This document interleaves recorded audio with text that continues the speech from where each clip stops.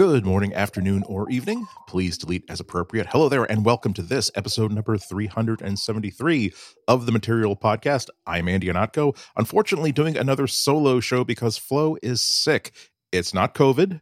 That is usually the three words that come after the words someone is sick. It's not COVID, but she just has a painfully sore throat and a cold. And so that kind of, it would make doing an hour-long, 90-minute show kind of an exercise in pain, and we don't want that. So I'm very, very happy to give her some time to recuperate. I mean, every friend of mine with kids has to go through these things, and always at the worst possible times, and it happens time after time. I'm kind of lucky. I mean, I rarely get colds. Partly because, again, I do live alone, but I think it's specifically because I don't have kids. So it's not just the kids who give you the cold. It's all the kids that the kids play with who give you this big chain letter of disease on a daily basis. So I I count myself a little bit lucky to avoid that kind of problem. Although, come to think of it, I might be signed up for what amounts to like a deferred health payment system, in that, like, I don't spend a decade always getting sick, but during another decade, the last decade of my life, it means that I won't have adult kids to take care of me when, I break a hip or something. So I'm not necessarily advising you follow my path. I'm just saying that there are pluses and minuses to all different lifestyles. Well, since I am doing a solo, you get Andy's story time as opposed to our usual chit-chat at the top of the show. But I do have something really, really cool to talk about. A little adventure that I have that concerns a pair of Twiggy drives. Now, I'm going to put a photo of one of the shelves in my office into the show notes. What you're going to see there is a cube of metal and mechanisms and wires and circuit boards, about half the size of a shoebox cut in half, maybe a little bit taller than that. And that is my pair of original Apple Lisa 1 Twiggy drives manufactured in 1982, still screwed into their original mounting frame. I will hope that you haven't heard about Twiggy drives, because that's a great story in and of itself. If you have, I think you'll be nodding along and smiling as I tell the story, so don't spoil it for anybody else who might be listening with you. So the Twiggy drive, what looked like two floppy drives, an individual one was one drive, but one floppy drive, was almost certainly Apple's biggest engineering failure. And it's kind of only fitting that it was a key feature of the Lisa computer, which was also probably Apple's biggest commercial failure. Apple had been working on the Lisa since 1978. It was released in 1983. And the whole problem of the Twiggy drive, I think, centers from Steve Jobs' obsession with what he referred to as making the whole widget, meaning that he didn't want to go through the route that IBM went through when they built the IBM PC, which is, we're going to buy all our CPUs from other places. We're going to buy all of our cards, all of our parts, everything from other places. We want to design everything ourselves. We're not going to buy an operating system and adapt it for our computer. We want to make sure that we're making everything from start to bottom. And that kind of created a company-wide cultural dogma against things that weren't invented by the company, if they could possibly afford it. So they needed they wanted high-capacity floppy drives for the Lisa. This was at a time when the Apple II floppy held 140K. On MS-DOS, those disks eventually held 360K. They wanted to do something really, really impressive and have a super high-capacity floppy drive that could store over 800 kilobytes on one disk, which is pretty darn amazing in light of those other capacities. And so how do you do that? Well, they had a clever idea. I'm putting air quotes around them, which indicates trouble ahead. So their idea was that whereas a normal floppy drive keeps the disk spinning at the same speed, it moves the read-write heads across the surface, track after track after track, always reading at the same speed. Their idea was that if we vary the speed of the disk depending on where the read-write head is going to be, we can probably get the most data on every track possible. Because at the edge of the disk, the outside edge, because it's moving faster than optimal, you can't get as much data on it. So that's how they're going to get that magic. In addition to being able to read and write from both sides at the same time, having a double-sided drive. So it never ever really worked properly for a bunch of reasons. It was very, very twitchy. the getting all these things working correctly required a massive amount of processing power. The controller card for it actually had a CPU, same family as the Apple IIe, but more powerful. And that was just the start of the problems. There's a long, long list of. There had to be. This is why I cite the dogma issue, because if it weren't for a consideration that buying parts from the outside is a third rail touch that you want to avoid at all costs, at some point, someone would have realized that we are spending most of our time fixing problems that wouldn't exist if we were going with a different kind of solution. Should we be going with this solution? Especially at a time where there were disk drive manufacturers all over the world that could customize exactly what they wanted. As a matter of fact, when the Macintosh came out, Steve even then had to sort of be browbeaten into giving up on the Twiggy drive and simply saying, "Look, Sony Sony has this new 3.5-inch disc. They will even customize it for our exact needs, and they're prepared to ship it and manufacture it in the quantities that we need." And finally, when he was showed a secretly created working 3.5-inch floppy drive for the Macintosh, he said, "Okay, I give, Uncle. You're right. I'm wrong. Let's go with this." But the Twiggy was such a disaster. They just shipped it. They knew that it was not working properly. They knew that it was a dog, but they put it in all these machines anyway. And it actually became an issue in a lawsuit filed by shareholders. The shareholders suit asserted that Apple had known these drives were garbage. They knew that they were shipping a faulty product, but they still predicted rosy outlooks for the Lisa specifically and Apple in general. And I think the suit brought they won the suit to the tune of like $40 million. That was knocked down to $4 million on appeal, but they had them dead to rights. Now, that wasn't Lisa's only problem. The other problem was that the Lisa cost $10,000 at a time when, according to inflation, that would have been about $30,000 worth of buying power today.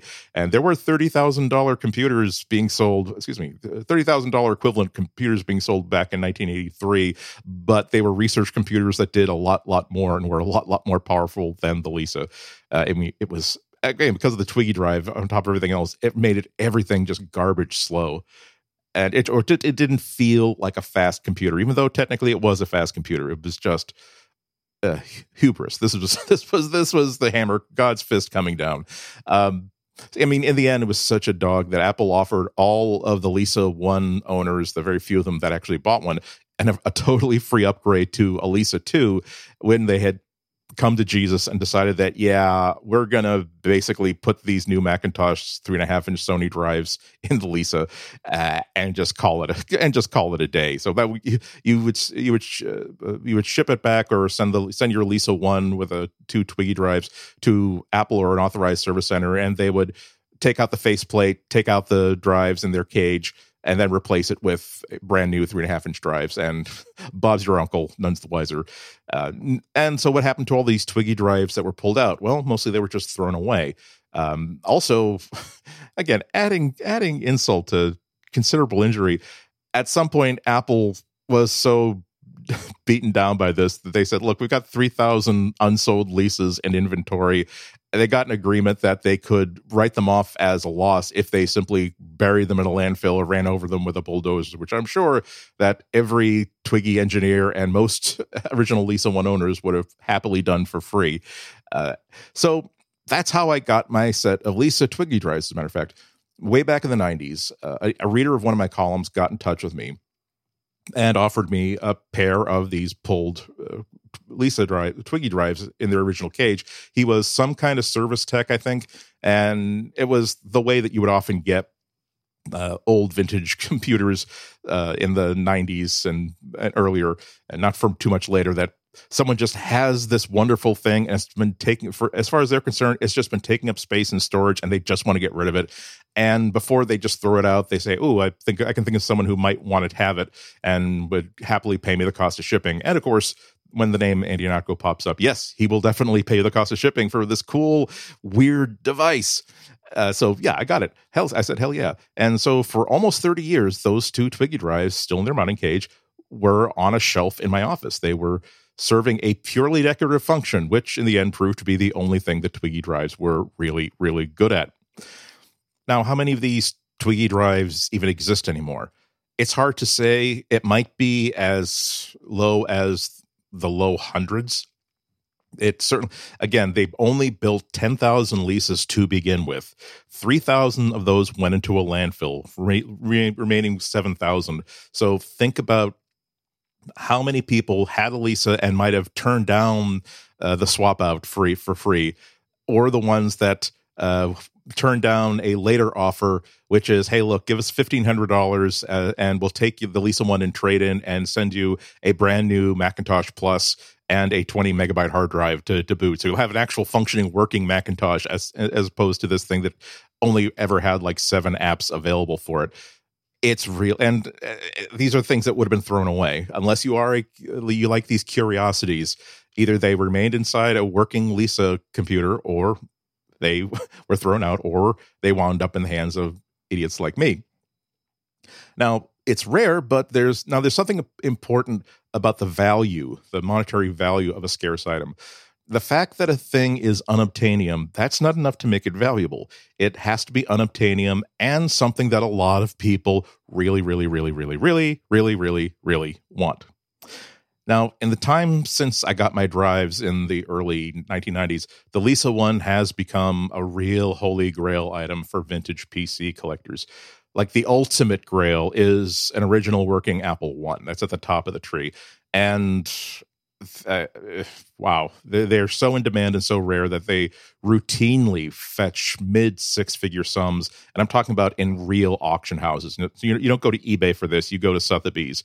You go to places that are selling Renaissance paintings, and they will also occasionally do a tech collectibles auction, and that's where you get $500,000, $600,000, $700,000.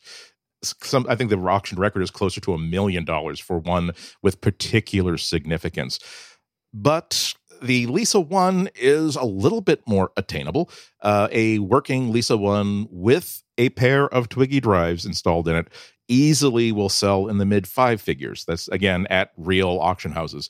A couple of them have even gone for close to 6 figures, close to $1 million bucks. Close to $100,000 if it's in exceptional shape.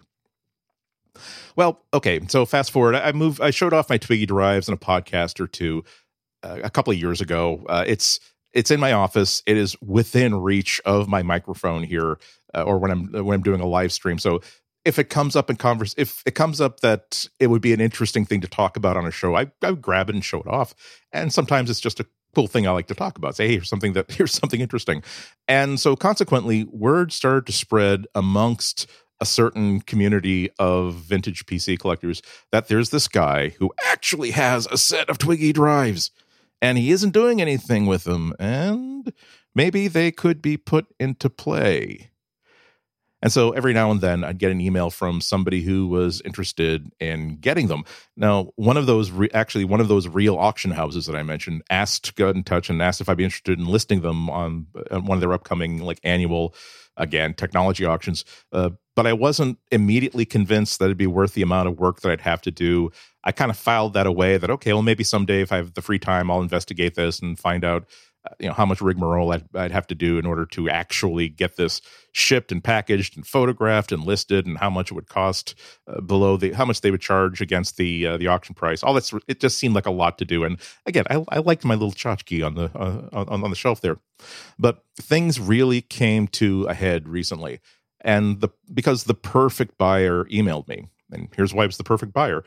Number one, he was local. That immediately means that I don't have to worry about packing it up. I don't have to worry about insuring it, the delivery. I don't have to worry about what happens if it gets lost or stomped on. I don't have to worry if the buyer claims that it got lost or stomped on, which is also a worry. Equally good, he operates a really impressive computer history museum out of his tech repair shop in Jamaica Plain, which is just actually part of Boston. And he already owned a Lisa One that was complete except for those Twiggy drives. I believe it started off as one of those upgraded Lisas with the modern, at the time, Mac drives, but he had found the right faceplate that has the two cutouts for those big 5.25-inch Twiggy drives. He had everything he needed except for the actual drives themselves. And both of those facts, the facts that he was local and he has this museum and shop, also meant that getting paid was going to be as simple as simply getting a check drawn by a local bank. So I wouldn't have to worry about using PayPal or Venmo and some sort of PayPal/Venmo scam that I hadn't heard of before. Again, I'd feel like a real snickerdoodle if I just sort of handed over these drives for for a check signed by Cornelius T. ripoff artist. In retrospect, I should have asked for ID if that had happened. But the other thing was that he was obviously really serious. He wasn't like a lot of these other people who were just fishing to see if I was, like some dope. I don't want to make those other people sound like they were trying to rip me off, but it was clearly, let's reach out to this person who clearly has this thing in his office as a random decoration. Maybe he doesn't know how rare these things are, or maybe he doesn't care about them and he would just as soon be rid of them as hold on to them. And maybe for the cost of postage, I can have these super, super rare Lisa drives and either achieve my own Lisa reconstruction dreams or sell them to someone else for a considerable amount of money above the cost of postage. But no, he was absolutely serious. And after some back and forth, he put in a very serious and compelling offer. Now, it wasn't just about the money, but let's talk about the money. Now, I did take the time to do my research and try to ballpark what the actual value of this pair of Twiggy drives might be. There's plenty of auction history for complete Lisa ones, but there's very little for just a set of Twiggy drives. It's the rarest thing to find if you want to put together a complete Lisa one. But again, it's not as though these are they're rare, so they don't show up in a public sort of auction or public sort of listing all the time. But I imagine I found some pretty intense vintage PC collector boards, and also eBay. Those two sources gave me what I needed in really good sense of kismet. Now, the message boards turned up plenty of people who were lamenting the impossibility of finding Twiggy drives. So I knew that they were super rare. I also knew that there were lots of people who wanted to have a set. But another message thread of only a couple of years ago told me that number one, a pair had sold for over $20,000. I will repeat that. A pair of Twiggy drives, exactly like mine, had sold for over $20,000 just a few years ago.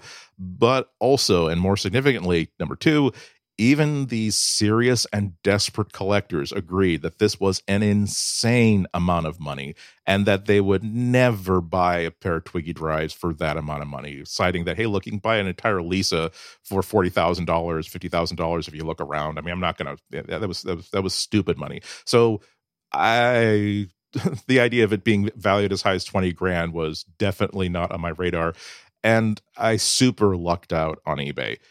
Again, they almost never turn up, but someone, as a matter of fact, had recently listed a set of drives just over the summer and initially offered them as a buy it now of $26,000. I think this was before the serious buyer contacted me. I occasionally have a look out of interesting like vintage tech on eBay. So I bookmarked it because I kind of wanted to follow the auction. And almost immediately, like a day later, I got an offer from the seller to buy them for $4,000 less. And then he relisted them after that for even a little less than that. So obviously, yes, that firmly proves that $20,000 was still an insane amount of money, and nobody wanted to touch a pair of Twiggy drives for that price. You can't be more public than put a listing up on eBay, and the fact that they didn't go like immediately means that that guy is just out of his tree. So I knew that these things were valuable, but at least I had like a very, very hard ceiling that I couldn't reasonably approach. Now, I won't reveal exactly how much money I got for the Twiggy drives.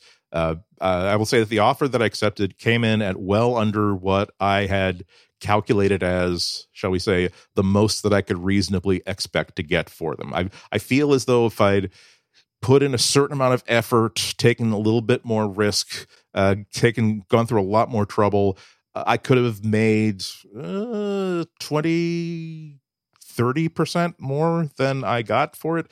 But the sum that he offered was both fair and really just absolutely quite adequate. But more than anything else, what motivated me was the knowledge that these drives could serve a much higher purpose inside this guy's Lisa 1 in his museum than it had been doing on a shelf in my office.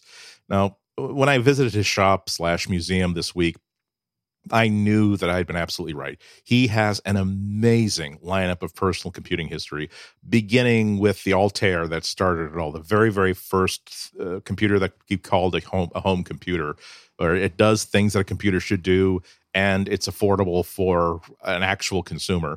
And all of these computers were on display, each of them in working condition, except for the Lisa one, of course.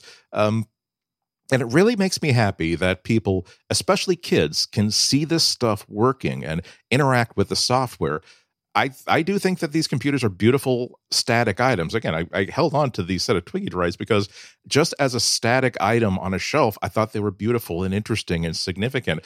But that's not what computers are meant to do. They have to come alive by having software running on them, having operating systems running on them. And so they can interact with the software. It's not just a picture. It's not even a physical object. Here is the experience of creating a document on an original Macintosh. Here is the difference if you are a little bit more into old computers. Here is the alarming difference between the Lisa 1 and the Macintosh. It wasn't just, hey, they found a way to make a Lisa that was cheaper, only $3,000 and a little bit more practical. No, the Lisa 1 was, my goodness, it was almost, I don't know the word for it. It was almost like grammar school level stuff compared to what they managed to create with the Macintosh only a little bit later than the Lisa 1 came out.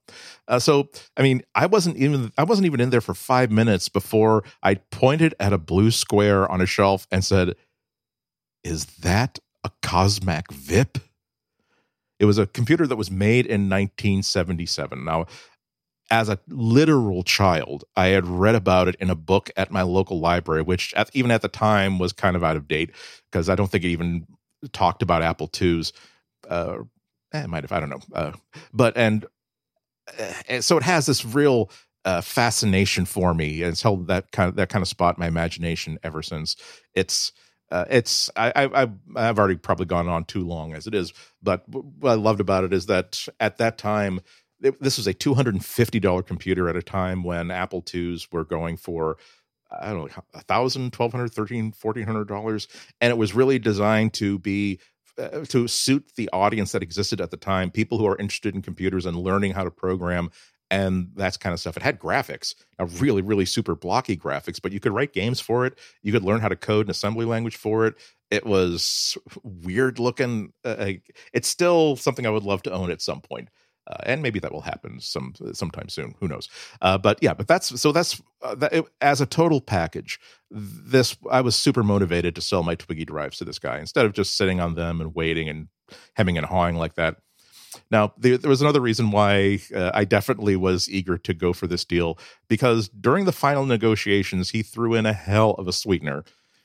Again, he operates a computer museum. He's a collector, which means the collectors sometimes have things that suited a fancy at some time, but now they're willing to get rid of it. So he threw in a working IMSI 8080. Yes.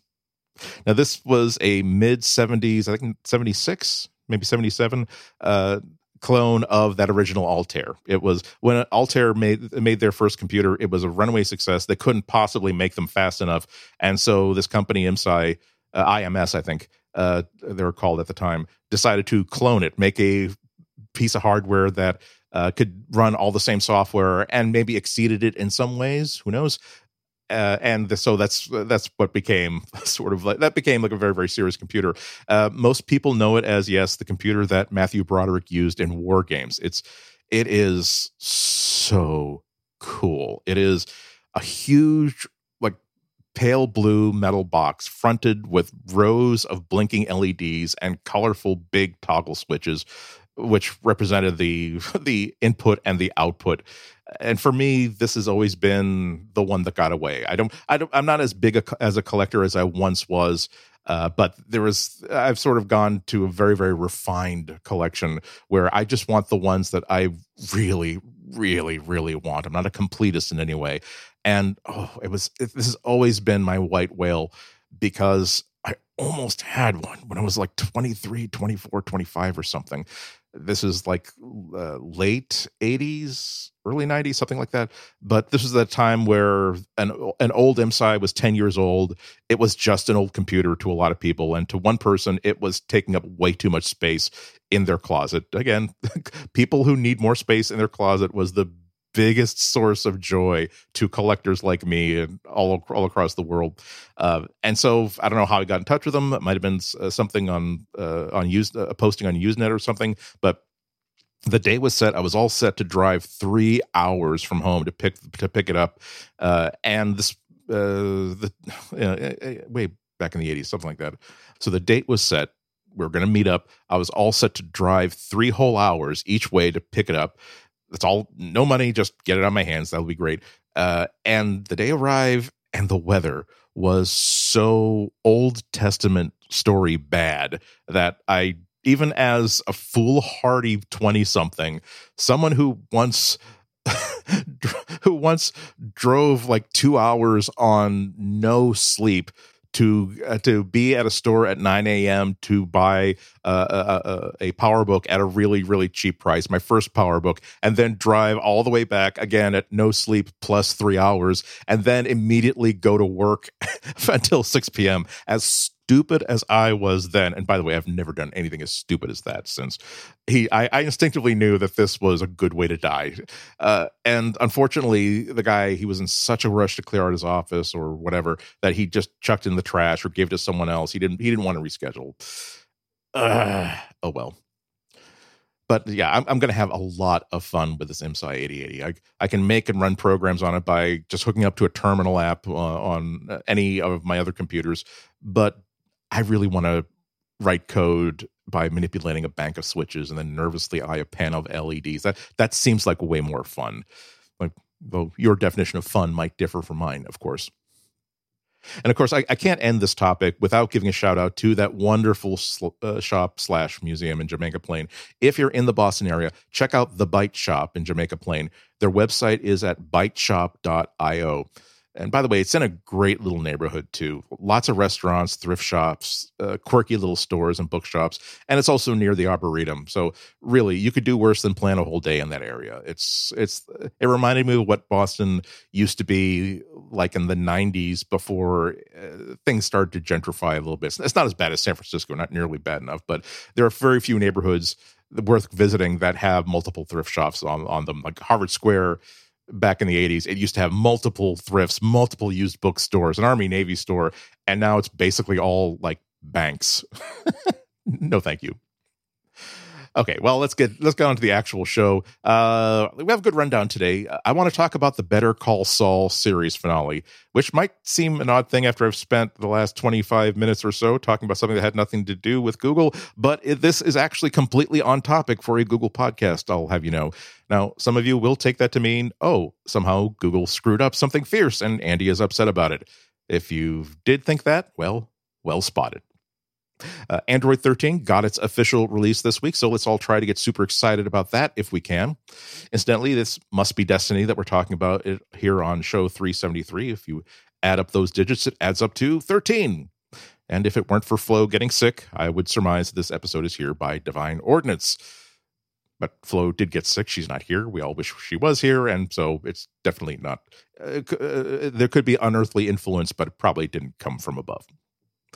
Oh, and this episode will mark the debut of what I'm certain will become a recurring and highly anticipated feature. Your weekly Has Google's Get the Message campaign succeeded in getting Apple to totally cave on supporting RCS in their Messages app yet update? You have all that to look forward to after this break. Welcome back.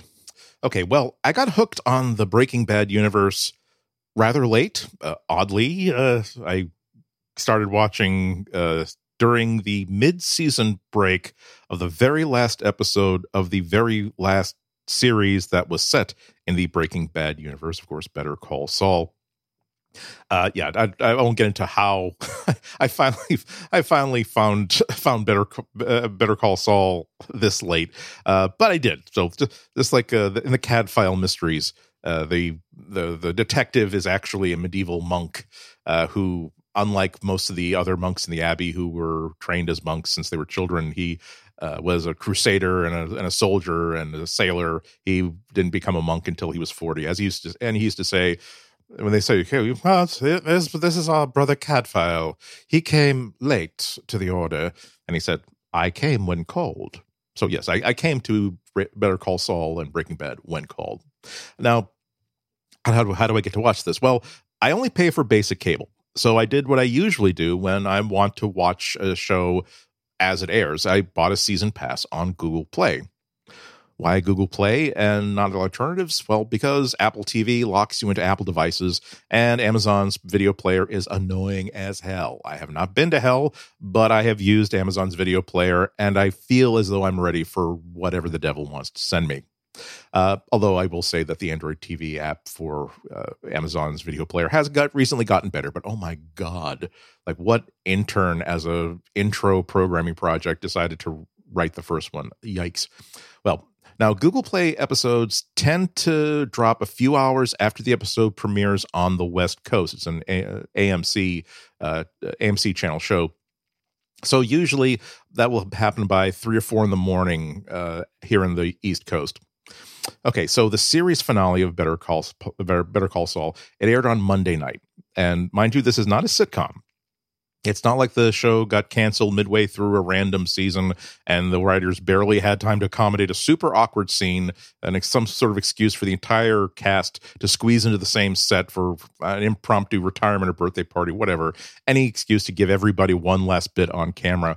No, this is an emotionally gripping, tightly plotted drama where normal people who started watching the series at a reasonable point will finally find out after 6 seasons the final fate of this guy they have been following probably since the Breaking Bad era. So there's a lot of investment in this.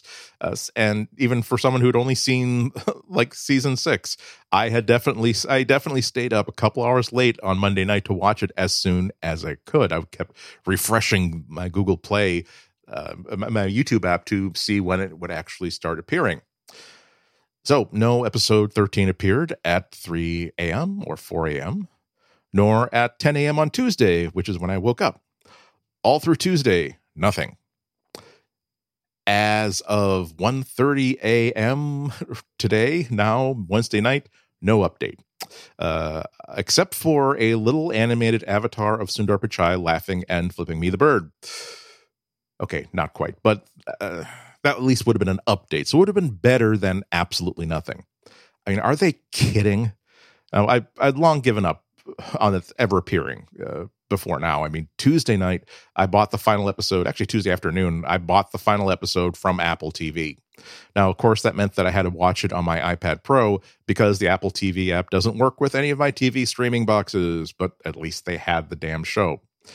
And actually, the iPad Pro is actually the highest quality screen in my house. So maybe it wasn't so bad after all.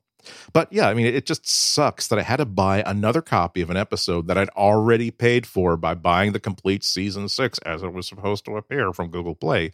But the alternative to buying that episode on Apple TV was to stay off the internet entirely for the duration of this crisis, or risk almost certainly coming across spoilers for the finale's spectacular payoffs, whatever they were going to be.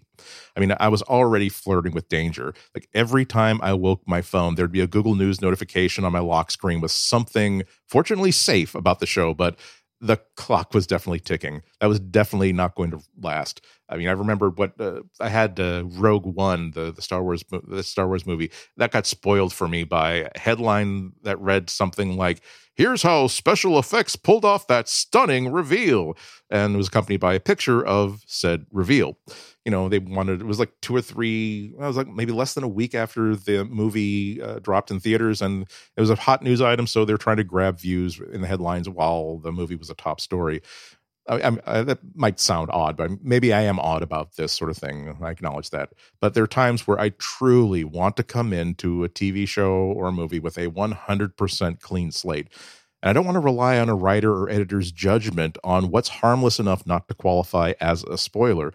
I mean, this thing you could say that about Rogue One, you could say that it was just a simple thing that, and I don't know, maybe you would have found out about it almost immediately, but it was the sort of thing that I absolutely don't want to see before I see a movie. And actually, I still haven't seen Rogue One because of this spoiler.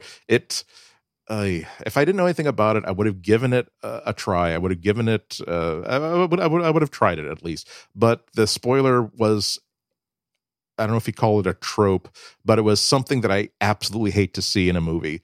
And I didn't want my heart broken by a Star Wars movie that had something that I really, really hated and that I really, really wish I hadn't seen. So it's the same reason why I haven't seen episode 9 yet either. But I digress.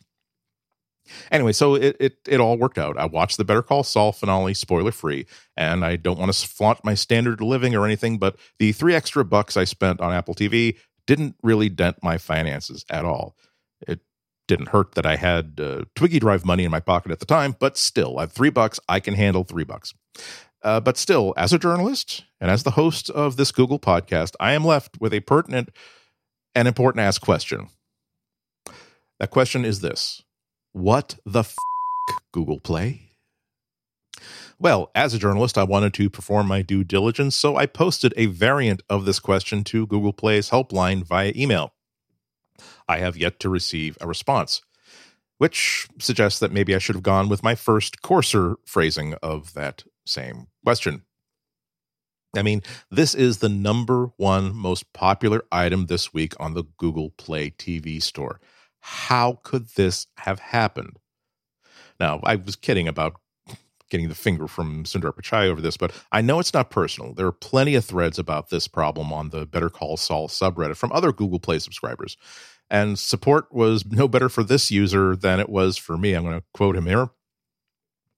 I called Google support and they kept trying to troubleshoot my phone. I told them that the episode wasn't appearing on any of my devices in my home, but they kept on trying to troubleshoot my devices. Google support offered no explanation or accepted any fault. They passed their issue to their, quote, quality, unquote, team. This is some bull. Well, anyway, so that's being denied probably the most important episode of a very, very critically acclaimed and very much on the zeitgeist television show. That's not even my only complaint or my newest complaint about Google Play videos. I mean, it's how did they put this system together? There's no consistency regarding where to find the stuff I've purchased. I mean, I've been fetching these episodes once a week for the past month and a half, 2 months or whatever, and I never get it right the first time. So I open YouTube, the website, and there's no sign of any purchase Play Store content, even on the mobile app. Okay, so maybe it's in quote the library tab. So I click on that. It's I have a library of purchased stuff. Maybe there's still nothing that says purchased content or similar to that.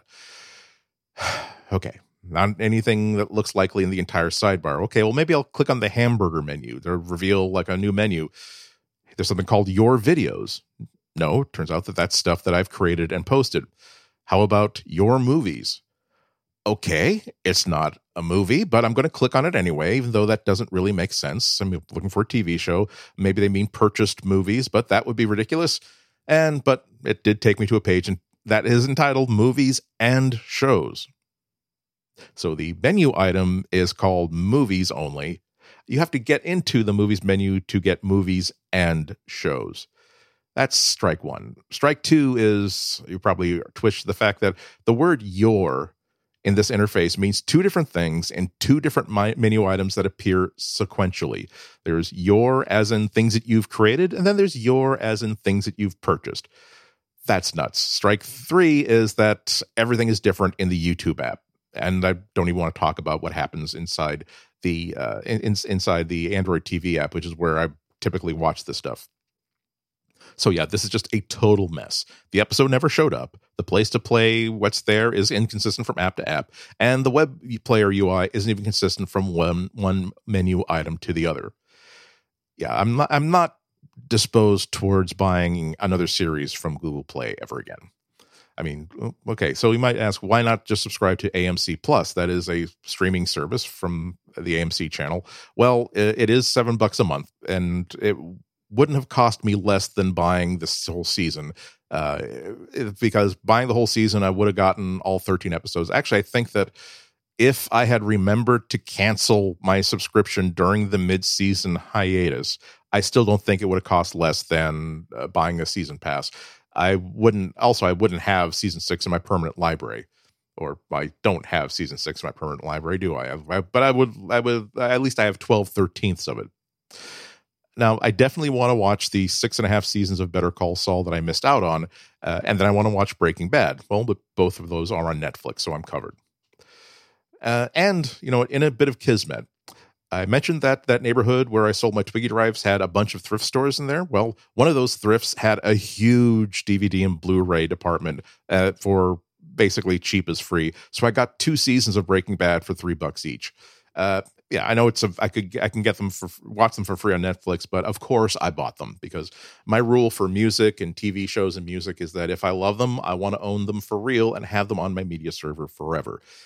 I was very pleased and surprised that both series were both Breaking Bad and Better Call Saul are complete on Netflix, but who knows how long that's going to last. I probably better get on my horse and and set up a consistent schedule of watching these things before that happens. But anytime that I come across a full season of something that I like, and it's $3, that's a lot of hours of entertainment for a very small amount of money. Who would not buy that stuff? Well, anyway, finally, before we take a break and then start finally talking about Android 13, Google Play Store, a message for you. You are a stupid, ugly face, and your face is stupid and ugly. Okay, I feel a lot better now. Thank you very much. We'll be back after this.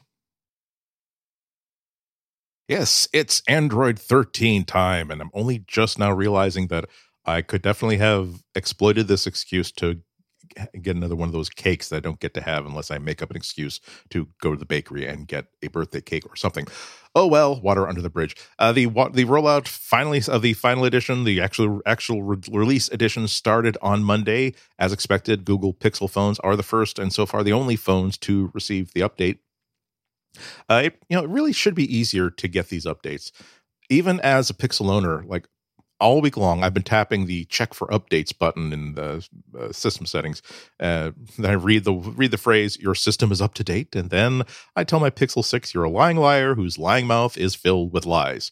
And they don't even have the decency to look ashamed. It just looks like a phone. I don't get that. Anyway, I really think there ought to be let's call it an annoying little child alternative to the usual stage rollout of Android updates. I mean, I know that if I wait, eventually it'll arrive on my phone. I'll get the magic button that will actually download and install the thing. But maybe I just want to have it now.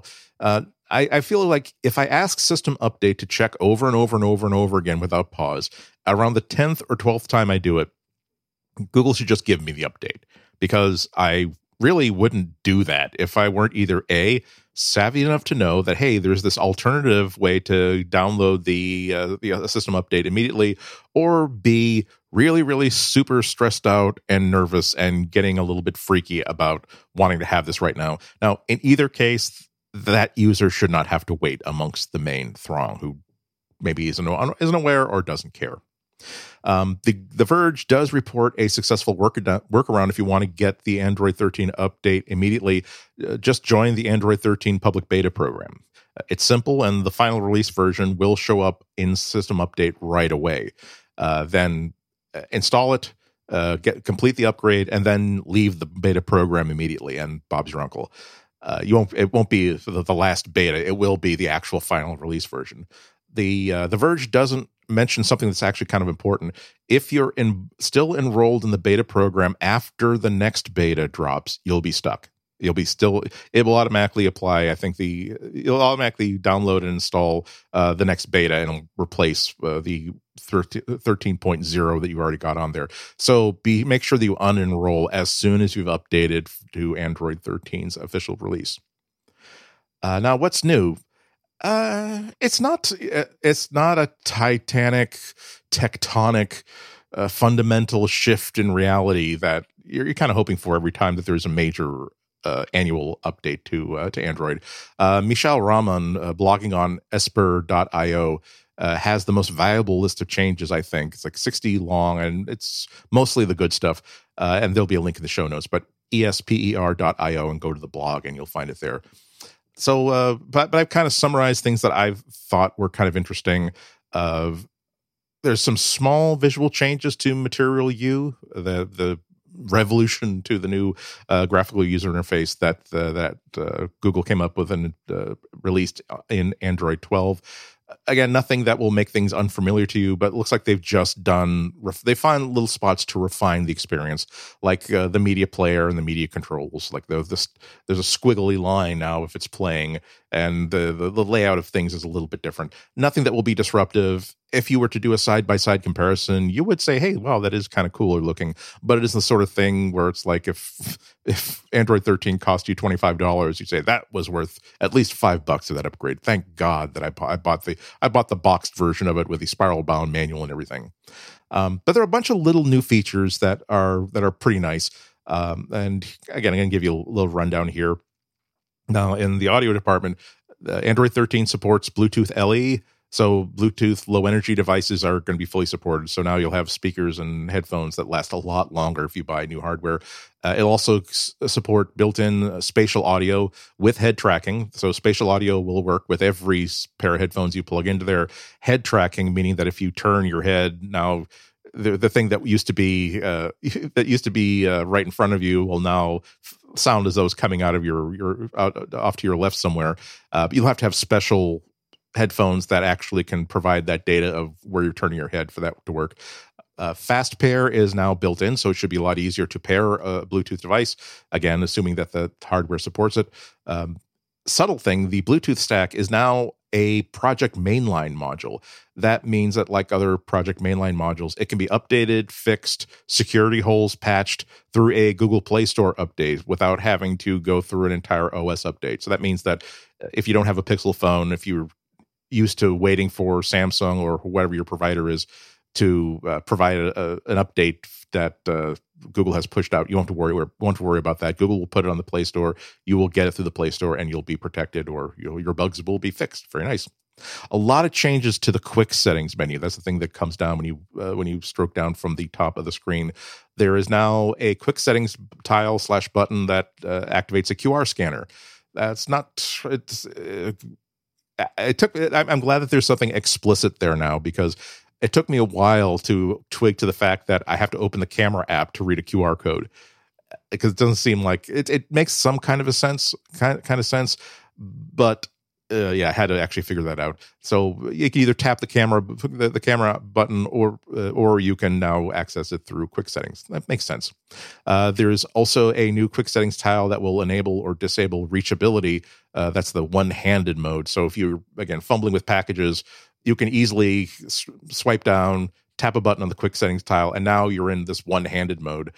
So it used to be you'd have to go through system settings to activate that. It's nice that you can now do that sort of on demand. The power and settings buttons of quick settings have been moved to the bottom right of the quick settings panel. So again, easier to reach one-handed. You can also pause running apps in quick settings. So it's a lot more little features in there. Now, I don't know do you use Quick Tap? This is that really cool feature where if you just tap on the back of a phone that supports this, it will do a function. It's really powerful and useful. It uses, by default, at least on my Pixel phone, it's set to Assistant. That's how I activate the Google Assistant. I don't have it always listening for the catchphrase, but I just pick it up, tap it with my fingernail for best results on the back twice really quick. And so now I'm just talking to the Google Assistant. No need to say, hey, Guillermo, or everything like that. You can also have it launch an app or open notifications. There are lots of good stuff. Go to settings /system/gestures to check out what you can do. And now you can turn on the flashlight with Quick Tap. So good.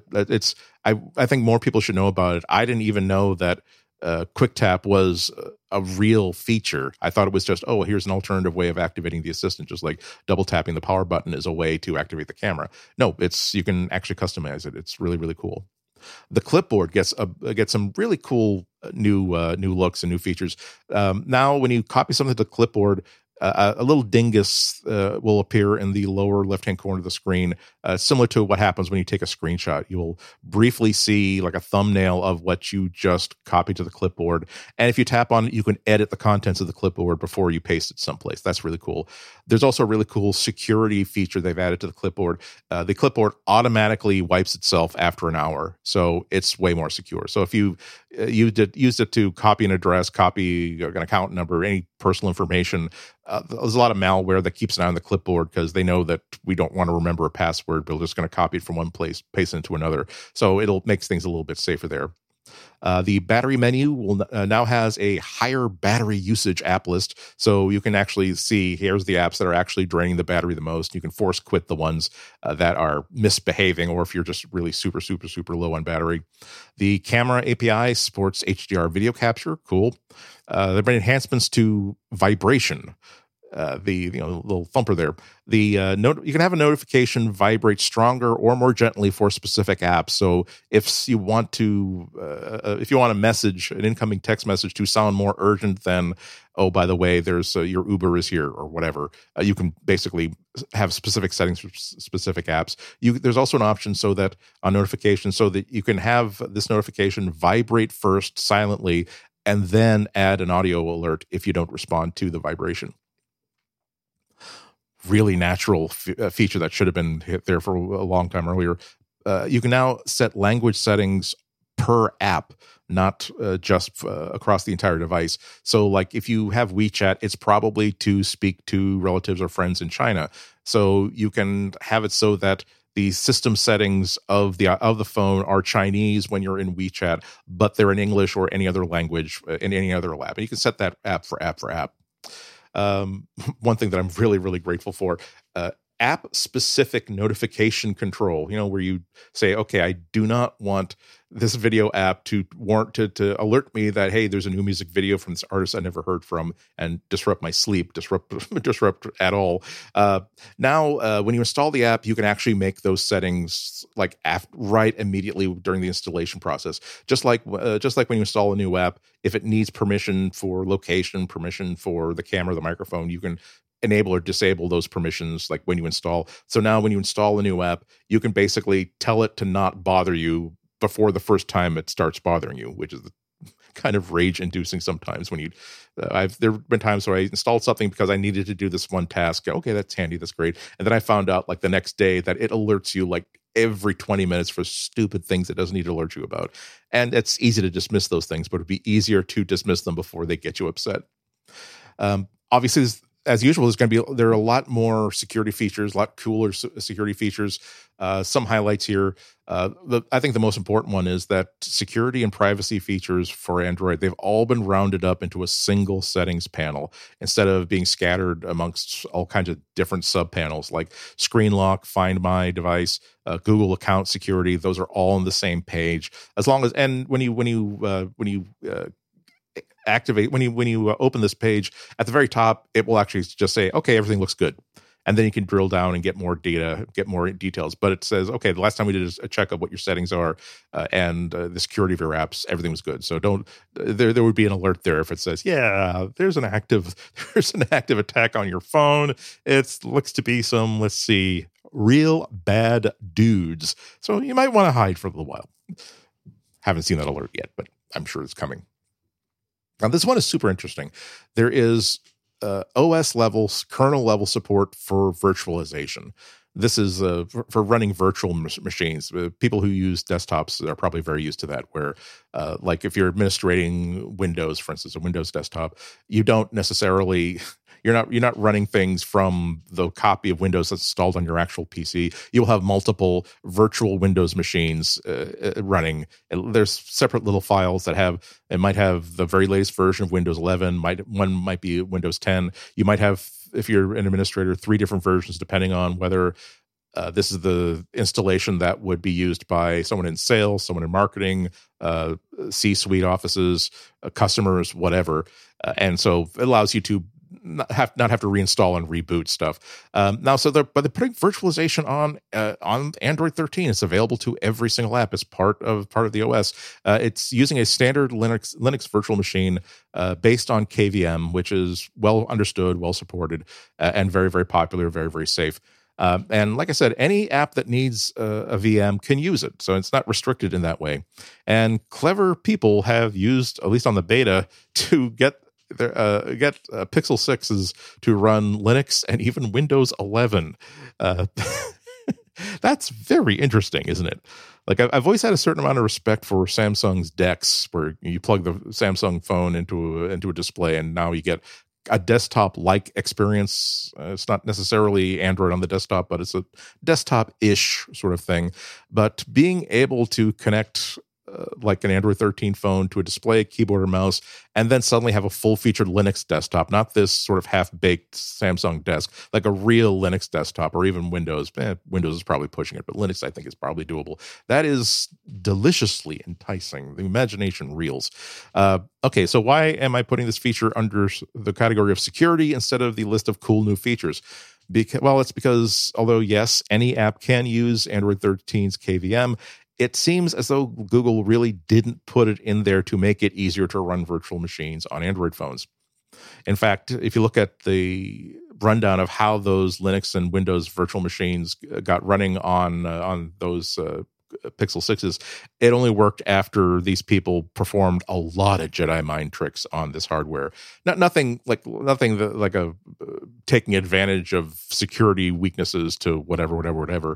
But no, it's not like, hey, double click on this and you're running Windows. It's a bar bet sort of way of doing it, where if someone bet you $20 you can't get Windows 11 running on a Pixel 6, you would win that bar bet. But it's not as so simple that you would recommend that anyone else does that.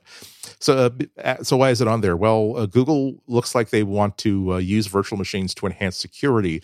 I think not in this release, but maybe in the future. It's a little bit cagey about that, because virtual machines would give the operating system the ability to run apps in safe, separate virtual machines, tightly sandboxed from each other, instead of letting an app throw mud at other apps or OS services. So let's wait and see. We'll see what this is about. But I can't wait to see if somebody actually decides to, hey, you know what? Not only did we get Linux running in a way that consumers and regular users can really appreciate, but we also built a custom version of Debian specifically for running on Android phones inside a virtual machine. That would be super, super awesome.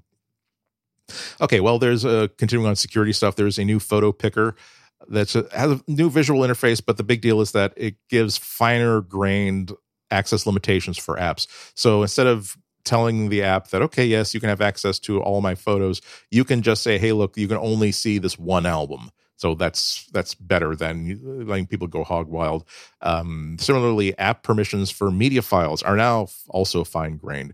So it used to be there weren't separate permissions for sound, photos, and video. Now there are. So you can, again, if an app has absolutely no business accessing photos and video, you can just say, yeah, you can only access sound. That's fine.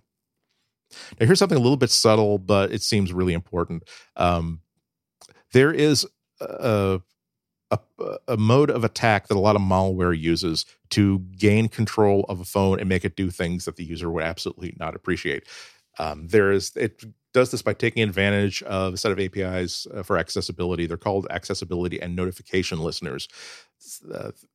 This API allows people with different needs to use tools that will do things like read the contents of the screen, items on the screen aloud, or put them on a much, much bigger display so that if you're visually impaired, you can read the screen yourself.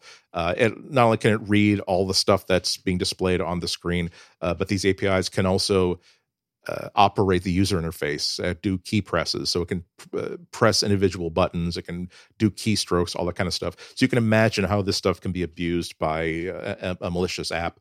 It can easily just keep an eye on the screen, and every time it sees something on the screen that looks like a bank account number or something interesting and private, it can grab that and then do what it wants with it. It can, after it gets a list of apps that are installed on the device. If it finds a banking app, it can operate the banking app and push all the buttons so that it does transfers outside of that person's account into someplace overseas. It could go to the Play Store. It could go to the Play Store and download and install other infected apps. Just terrible, terrible stuff. It's been abused widely, and Google has been attacking this problem in previous releases, but now they've gone and done something a lot more serious, probably the most serious thing they've done, that if a app tries to use that API and hasn't been installed through some sort of an app store, yes, Google Play, but also third-party app stores, if it hasn't been signed as, hey, this came from an app store, so if you're trying to install it as an APK file, if you install it the way that a lot of these malicious apps are installed by, there's a link that comes through a message or through an email or on a web browser, it simply will not allow that app to access those APIs at all. Now, there's a way around it if it's needed. Like developers who are not malicious people, if they actually need to distribute an app as an APK or through a website or something, and they need to use these APIs, they can petition Google for a certain kind of a golden ticket that will get it through this new security against APKs that use these APIs. Although, come to think of it, that golden ticket, that's probably not the right movie reference. A better one would probably be the Fifth Element's Multipass, or maybe the Letters of Transit from Casablanca. Okay, well, whatever. And now it can also control and limit background access to body sensors, just like it can control background access to location and other stuff. Because, yeah, if it can find out what your temperature is, find out what your, I don't know. I'm sure that it has something to do with like malicious people who want to fingerprint stuff, or maybe just on the basis of, hey, look, if there's personal data on this phone, I want to find a way to steal it and monetize it some way. These people are scum. So yes, any way you can shut them down and make their day more difficult, that's a good stuff. So overall, Android 13, not a humdinger for sure, but there are enough little improvements and enough improvements to security that will make you glad that you got it.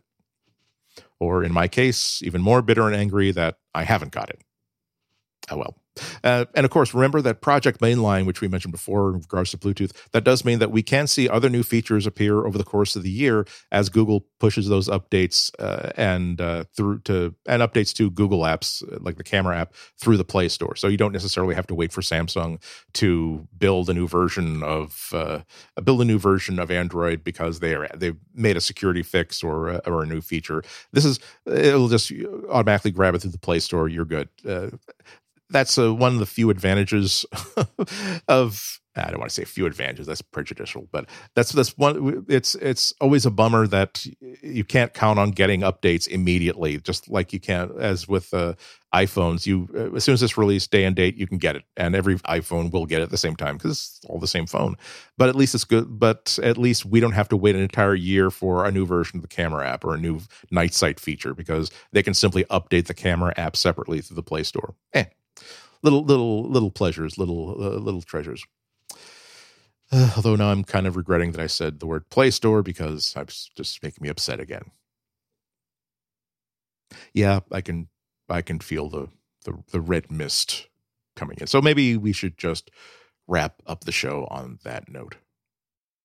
Well, we're not going to end the show before we've been building up to this all episode long. Okay, you're on tenterhooks. You're waiting for it. If we had a budget, we'd have theme music for this. Maybe when this new feature snowballs and wins the hearts and minds and consciences of the entire world, the podcasting world, and drives us above more popular but less worthy podcasts, maybe we could.